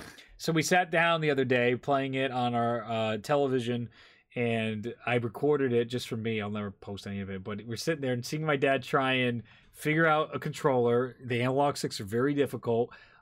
He died immediately in the opening of it. So then he gave it over to me, and I did like one headshot immediately with the character in like the very opening tutorial mode, and he just starts cheering and yelling. He's like, "Oh man, I can't wait. I got to practice like you. I want to be a cowboy like this every day. I think the game's, if it can even hit my dad, I mean, the game looks amazing. I didn't play through it all still. I need to. I know it's a great game, great reviews and all that, but I never got around to playing through Red Dead Redemption 2. But it looks, from the little I have played of it and the little I have seen of it, looks like a great game. Mm-hmm. I've seen my roommate play it. That's my experience with it. 3 rifles. Wait. 3 rifles, 4 SMGs, 2 LMGs, 2 snipers have been added since Black Ops 4. Wow, that's a lot. That's a lot. Some go back in time. Like some games never got new weapons, like Black Ops. Yeah. So, yeah. Nathan G says, "What features or mechanics of Modern Warfare would you like to see in COD?" They're back in COD this year. Does Modern Warfare have features I want back? I don't think so. I don't know. Opening and closing doors in multiplayer. That is fun. I do like that. I do like the door closing. I do like that. Yeah, I don't know. I haven't played enough Modern Warfare. I didn't fall in love with Modern Warfare, so. Mm-hmm. Caboose 501st says, "What are you looking forward to when the world gets back to normal?" Sports. Yeah, definitely sports. I just want to just be able to go out again. I miss being able just to go out, just go out to eat, even though I can't eat anyway. But I would go and order plain chicken somewhere and just be around people, or go to a bar and just sit there with my friends and catch up. I really miss that. I really miss hanging out with my friends. Yeah, it's not the same over Discord. Caboose also asks, "Are there any plot points you wish were explored in more zombies games?" Fucking tired of zombie plots. I don't give a shit anymore. I don't know. It's like I'm jaded at this point. There was plenty of things they did. They answered a bunch of questions we never asked, which was great in Black Ops 4. And then there's just a bunch of things like why set up Gersh and Peter and all that stuff and then do nothing and end the series. It's just like mind numbing to me. To introduce Peter and Gersh and Groff back into this and just do nothing with them. It's like... I feel like there were so many loose plot points and so many hanging threads that every time they answered one, it felt like you were answering a question we didn't ask. Yep. You know? Yeah, and then starting a whole new... It was just so... thread. There were just so many that, like, you answered one, but it's like, okay, what about these other 10? Mm-hmm. You know? So I don't think you could actually... meaningfully go through all the loose threads and answer them. But my buddy Hunter says Reed doesn't want the quarantine to end because we can play D&D easily. Very true. And, you know, fun point by Smart Guy, it starts to get into killing floor territory. Imagine how that would change zombies if you can open and close doors. Now you're building your maps open for certain camping strategies and stuff like that.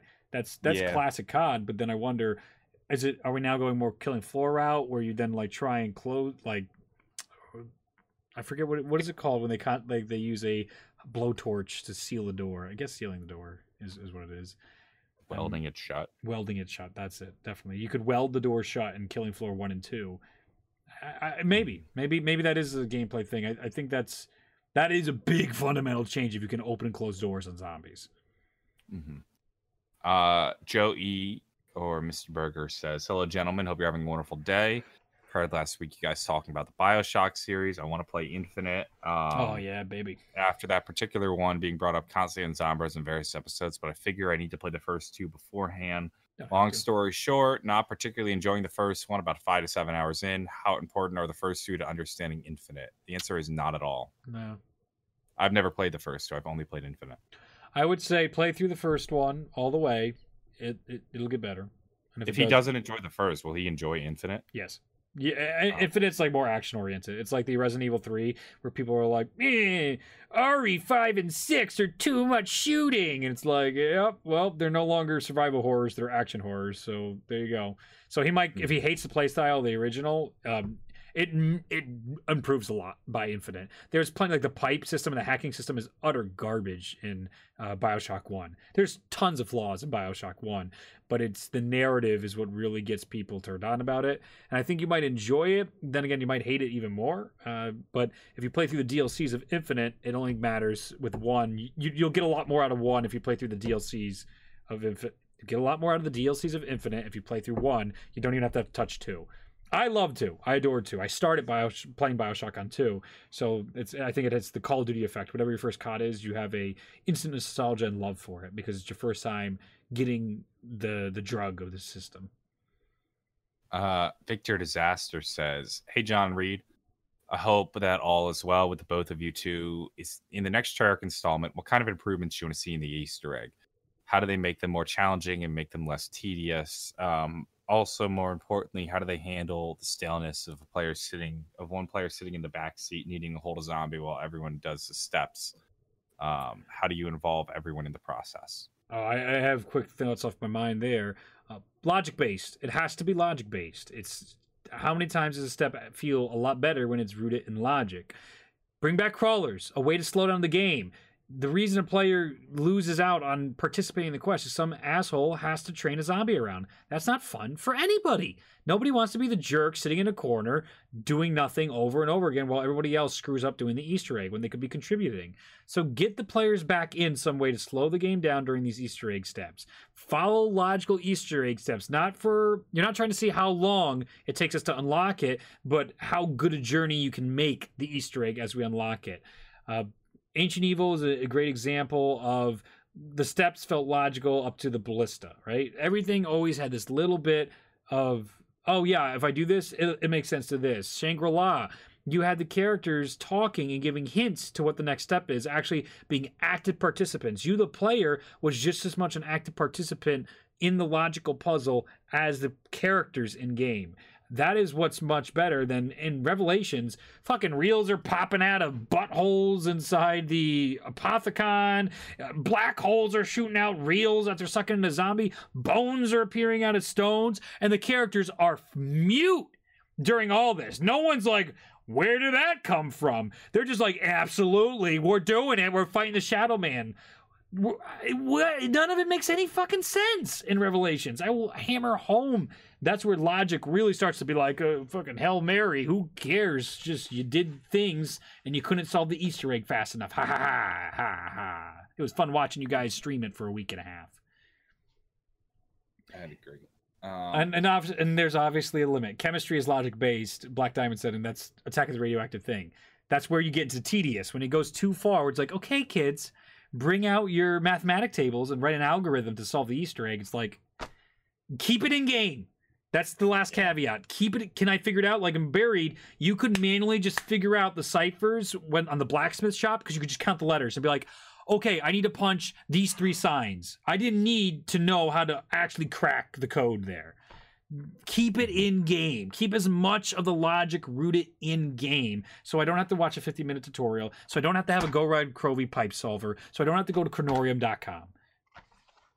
I would agree. That's my suggestion. Captain Murphy says, quick question, are the Origin staff gramophone records compositions or existing songs? Original compositions or existing songs? I thought they were existing songs.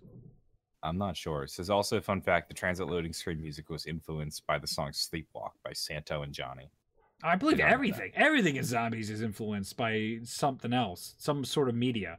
By far, every time you go there, every time we have had the privilege of going to Treyarch, the developers tell you their inspirations and what they're going for from this movie, this game, this book, this novel, all sorts of imagery. This artwork, for God's sakes, influences how the games are made. So absolutely. Yeah, of course I believe that.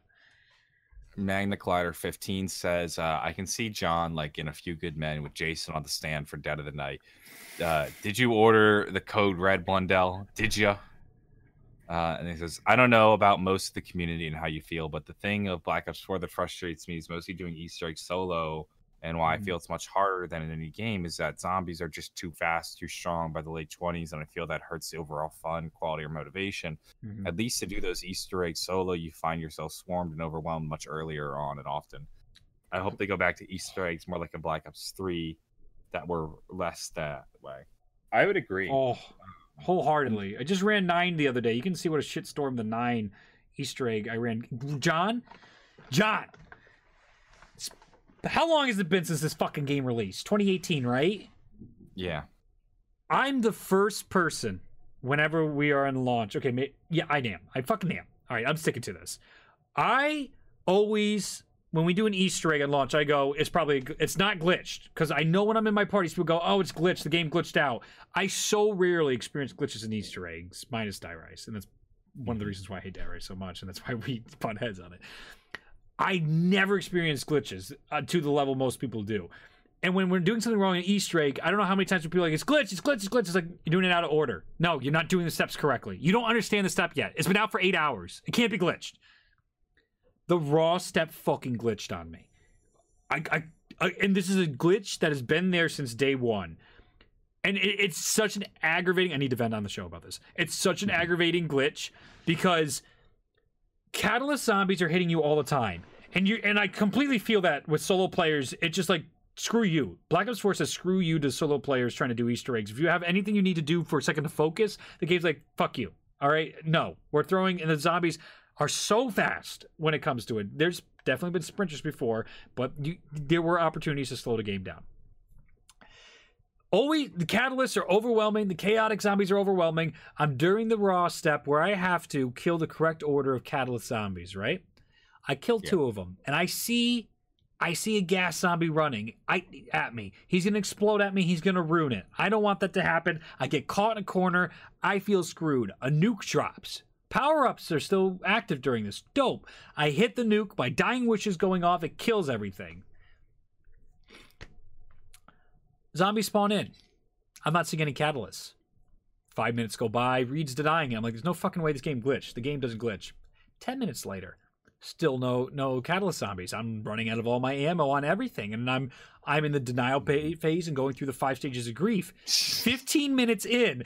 I'm like, holy shit! Because I'm now stuck in raw as well, because during that step, you can't leave the raw tower. So I have barriers up I can't leave. I'm stuck with 2 symbols and no catalyst spawn. It's just like infuriating to be like, at no point in the game's code do they ever stop spawning. Ever. Catalyst zombies. I can't even fail it to restart. But if I kill them all with a nuke during the raw step, then they have one-time lives, one-time spawn rates into the map, and they won't respawn in because they don't want more than one spawning in during the step. I get it. But it's like, holy shit, is this such a punch in the dick this far into the Easter egg? What do you... And it's unlimited spawning zombies. The rounds won't even change. It was just like, how is this still a glitch? I'm dying. And that, again, leading up to that, I am agitated so much on the solo steps of the 9 Easter egg, just having zombies hitting me, just, hey. It's like, no, fuck, please, I just want to do something. I just want to look for a skull. And I can't look for the skull inside Pack-a-Punch because they are sprinting on me at round 9 as fast as possible, just below super sprinters. And one last thing, John, I got the Death of Orion early out of the box, right?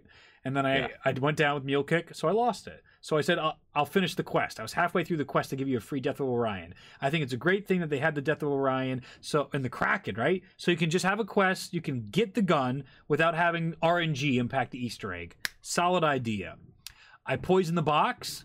I open the box. I do the whole Easter egg correctly. They give me the swordfish.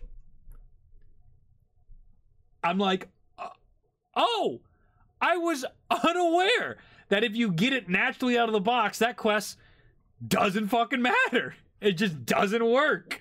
It's like, why? So yeah, I might try 9 again sometime, and just if I ever want to step on glass. What else is? What's the next step? I would let yourself calm down before that. To actually answer the question. Yeah, go for that. Absolutely, in the sense of, like, especially when you're doing an Easter egg or you're doing something that you have to follow steps because you don't know them. Yeah. I.e. in Dead of the Night. Yep. The rounds seem to go by much faster because you're not being efficient. You're doing like one step around. Mm-hmm. And then when you throw in soul boxes where you have to then, like, if you do a couple steps and then you run into a soul box, but then you have to start the next round. Mm-hmm. You know, like, that absolutely. Sometimes, like, when you're just following one of those guides and you don't really know what the upcoming steps are, you can easily find yourself launched into like the 20s by the time you have it like set. And then some steps where they're requiring you to defend areas you don't want to defend late in the game. And you also have to you have to wait 2 to 3 rounds for shit to cool off or be made. Mm-hmm. It's round fucking 30 by the time you're at Raw. Yeah. So keep going. So that was topic time. Okay. Streamlabs donations. We had a very, very generous. I think people were like the Dead of the Night hot topic. Excuse me. Mr. Drown 73. Every week. It's so good to see you, Mr. Drown. Pardon me. God, shut up, Reed. Good afternoon, gentlemen. Hope all is well. Stay safe, stay healthy, and have a wonderful day. You too, Mr. Drown, and to everybody watching who stuck through this podcast so far, thank you so much. Vegetable donates. He says, hey, fellas, hope you're doing well. Long time no see to Vegetable. He used to be an active donator on Zombro episodes as well. It's great to see you again, and I hope you're doing well. Akimbo Middle Fingers donates $2. Reed, you still watch baseball? Yeah, absolutely. I very much. I fell out with the Yankees for a while because the Yankees were really crap, but I went back and watched a lot of the really interesting baseball that happened between 2013 and 2016. I was really into college, and I fell out of love with baseball for a while, but then I got back into it again. And last year was very much into it. The season where the Yankees almost went to the World Series when they shouldn't have, when there was a bunch of rookies, adored that. One of my favorite memories was calling my dad or like I'd be watching it at the bar and I'd be calling my dad and we'd be texting and giving updates, and something crazy would happen. Like they'd hit a walk-off home run or we'd be going back and forth. Awesome memories. And I've been keeping up with the season. It's interesting. Like John, you talked about sports. They're talking about starting in July and playing in empty stadiums or the Arizona League. It's going to be so strange to see this like shortened season. Is it going to be like a 60-game season? Are we still going to play a World Series? Are we going to play in Christmas? A lot of really interesting things are going to happen in sports that sort of make it fun to think about. It's almost like a Mario baseball or like a Mario game, which like they're playing in the wrong stadiums and the rules seem weird and like this isn't right. It's all you changed everything. I think there could be a lot of fun for sports coming up. I think baseball fans and baseball purists would hate me if I said that baseball could probably actually gain a lot if they just did like an 80-game season. I think owners would hate you because they make so much money. That's why they have so many games. It's just a money thing. But I feel you. I feel you. Like, do you gotta play 160 games? Fuck I no. don't think so. But you know how many millions in revenue they get from doubling that? It's stupid. It's stupid. But it would be so much like that's why the NFL is so good. Every game matters. Every freaking game matters. Baseball's like, fucking tune in like September maybe. You can very, very casually watch baseball and follow baseball. You don't have to watch. Yeah. You can follow and not watch the games. Completely. Baseball has a long way to go to improve. It's been rough. There's interesting changes coming, like to talk about playing the NBA in the summer, which a lot of people have been pushing for NBA to be a summer thing anyway for a long time because it would basically own the summer. Basically, you run the NBA right up until you start at Christmas and up to the NFL preseason. Starting in September, you let the NFL own the fall, and the NBA would own the summer because it is a completely different demographic than baseball anyway. Yeah. Oh God, and NBA has become second most popular sport in America. Yeah. Soccer third in America, and NFL I'm pretty sure is one. Baseball used to be a pastime. I wouldn't call soccer third. No, you think? I'm telling you, baseball really has hit the fan with ratings. It is not done well. Baseball, it's all old men. The demographics all 50-year-old white men. Baseball is a really old sport. Soccer performs best in young demographics, but soccer's not there yet. It's also very disjointed. Okay, because you have like Premier League fans, and then you have like a lot of people who are fans of like Liga MX you just have a lot of Mexican Americans who are fans of Liga MX because that's the Mexican league. Gotcha. Then you have like MLS fans like myself. It's a very disjointed. Whereas like if you're a basketball fan, you're an NBA fan. And I'll say every NFL game matters in comparison to how games matter in MLB baseball. Yes, there's teams that suck, and if they're 3-8, they're already out of it. So there's something to be said about baseball allows teams to get back into it. But let me tell you, it's to newbies saying NBA would be an issue in the summer because of Olympics. Not really, because Olympic basketball doesn't matter anyway. Yeah, and half the time they don't even do the Olympic team, and they got rid of basketball for a while too. The teams don't even the best players don't even go play in the Olympics. Yeah, And yes, yeah, we all know football, soccer is the most watched sport worldwide. That is yes. Mm-hmm. Okay, more donations. We could talk sports all day, I guarantee it. Ricky Hall donate. You guys are great. Johnny just no Dead of the Night, and then he said hard had Dead of the Night at launch, everyone would know it.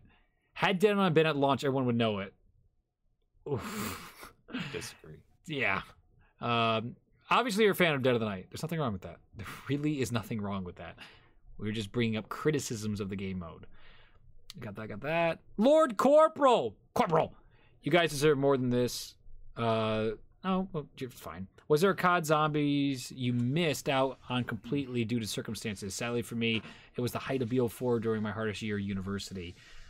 No, I've always prioritized it only because there was financial incentive for it in me, and I cared a lot about the storyline and the game modes.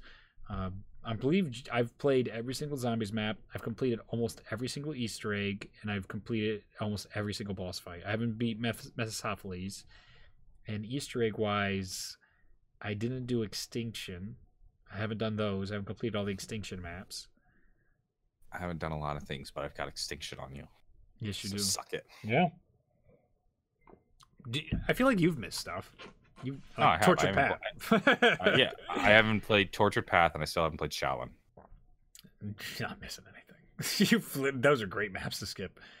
Mm-hmm. I don't know. I don't believe there's a single launch I didn't really get to play too much. Mob of the Dead was actually one of the launches. I was so much with youth baseball back in the day, 16 and under or whatever.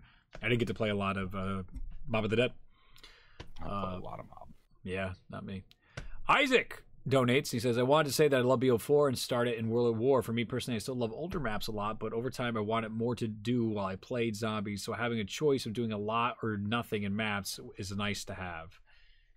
Okay. It's a fair opinion. Lord Corporal, again, I meant BO3 is my last. I meant BO3 in my last donation.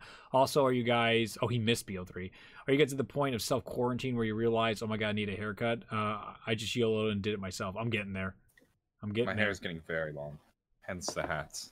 I hate it when it's on the sides and I have such bad cowlicks. Oh yeah, John. Oh man, I feel you. Got some long. How do I make myself bigger so I can even see what it looks like? Yeah. They changed it now. I've played smart. I've played them. I've never beaten them. Yeah, my hair's getting very long. Yeah, I'm actually was looking at my dog and I'm worried because the groomers are shut down and I normally get I get her groomed once a month. And she's very sensitive about her paws, and they do a great job of being able to cut the nails. And I'm actually worried about that. I really don't want to cut her nails. You're muted, Reed. On stream? Nope, there we go. I unmuted you. I accidentally muted you. There we go. All right.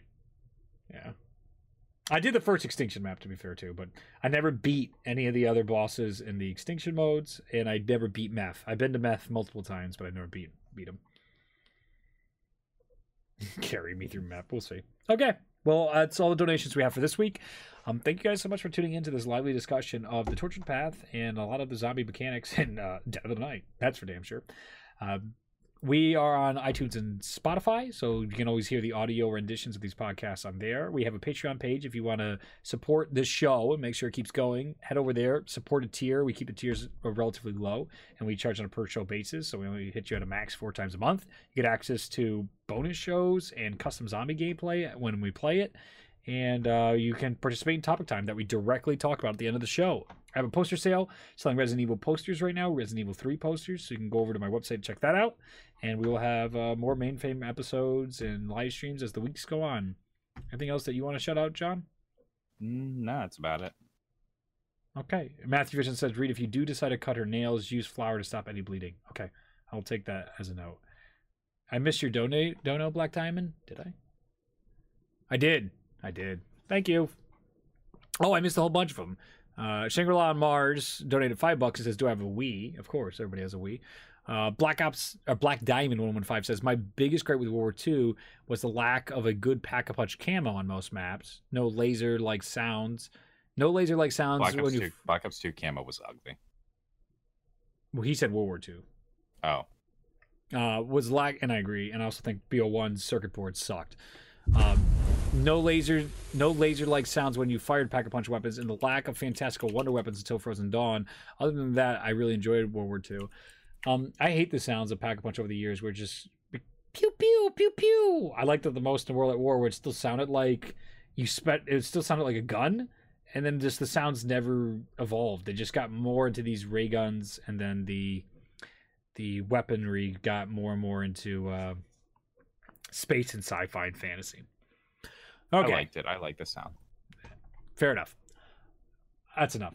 We'll be back probably next week for another episode of Zombros at 2 p.m. Eastern Standard Time. We got to get Tim Hansen on the show.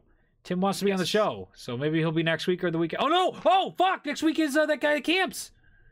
Yeah. Right. We should definitely say that. Yeah, that's a pretty big deal. He probably. I still got to talk to him. Okay. Oh, we didn't solidify the date?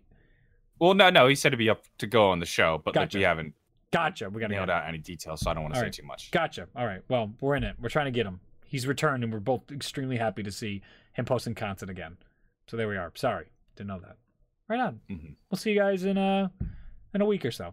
Take care. Be safe, and have an absolutely wonderful day. Thanks for watching this episode of Zombros. Thank you for tuning into this episode of Zombros. Make sure to download the podcast on iTunes and support the show on Patreon if you haven't already. If you have the time, be sure to rate the show because it helps keep the podcast going.